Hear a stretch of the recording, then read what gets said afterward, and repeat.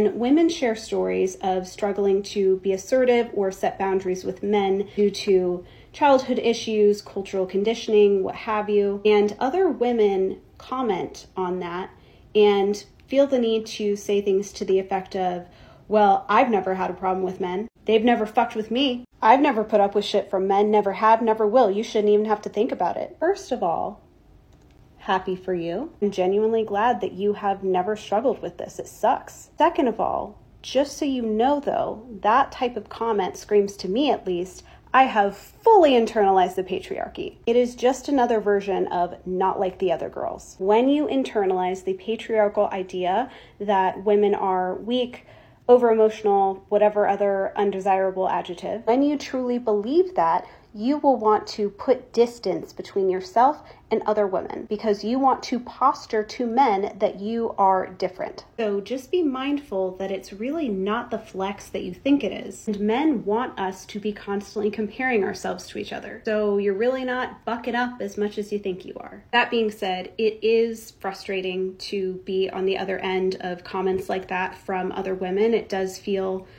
shitty, but I do have empathy and understanding for where it comes from. Short Cast Club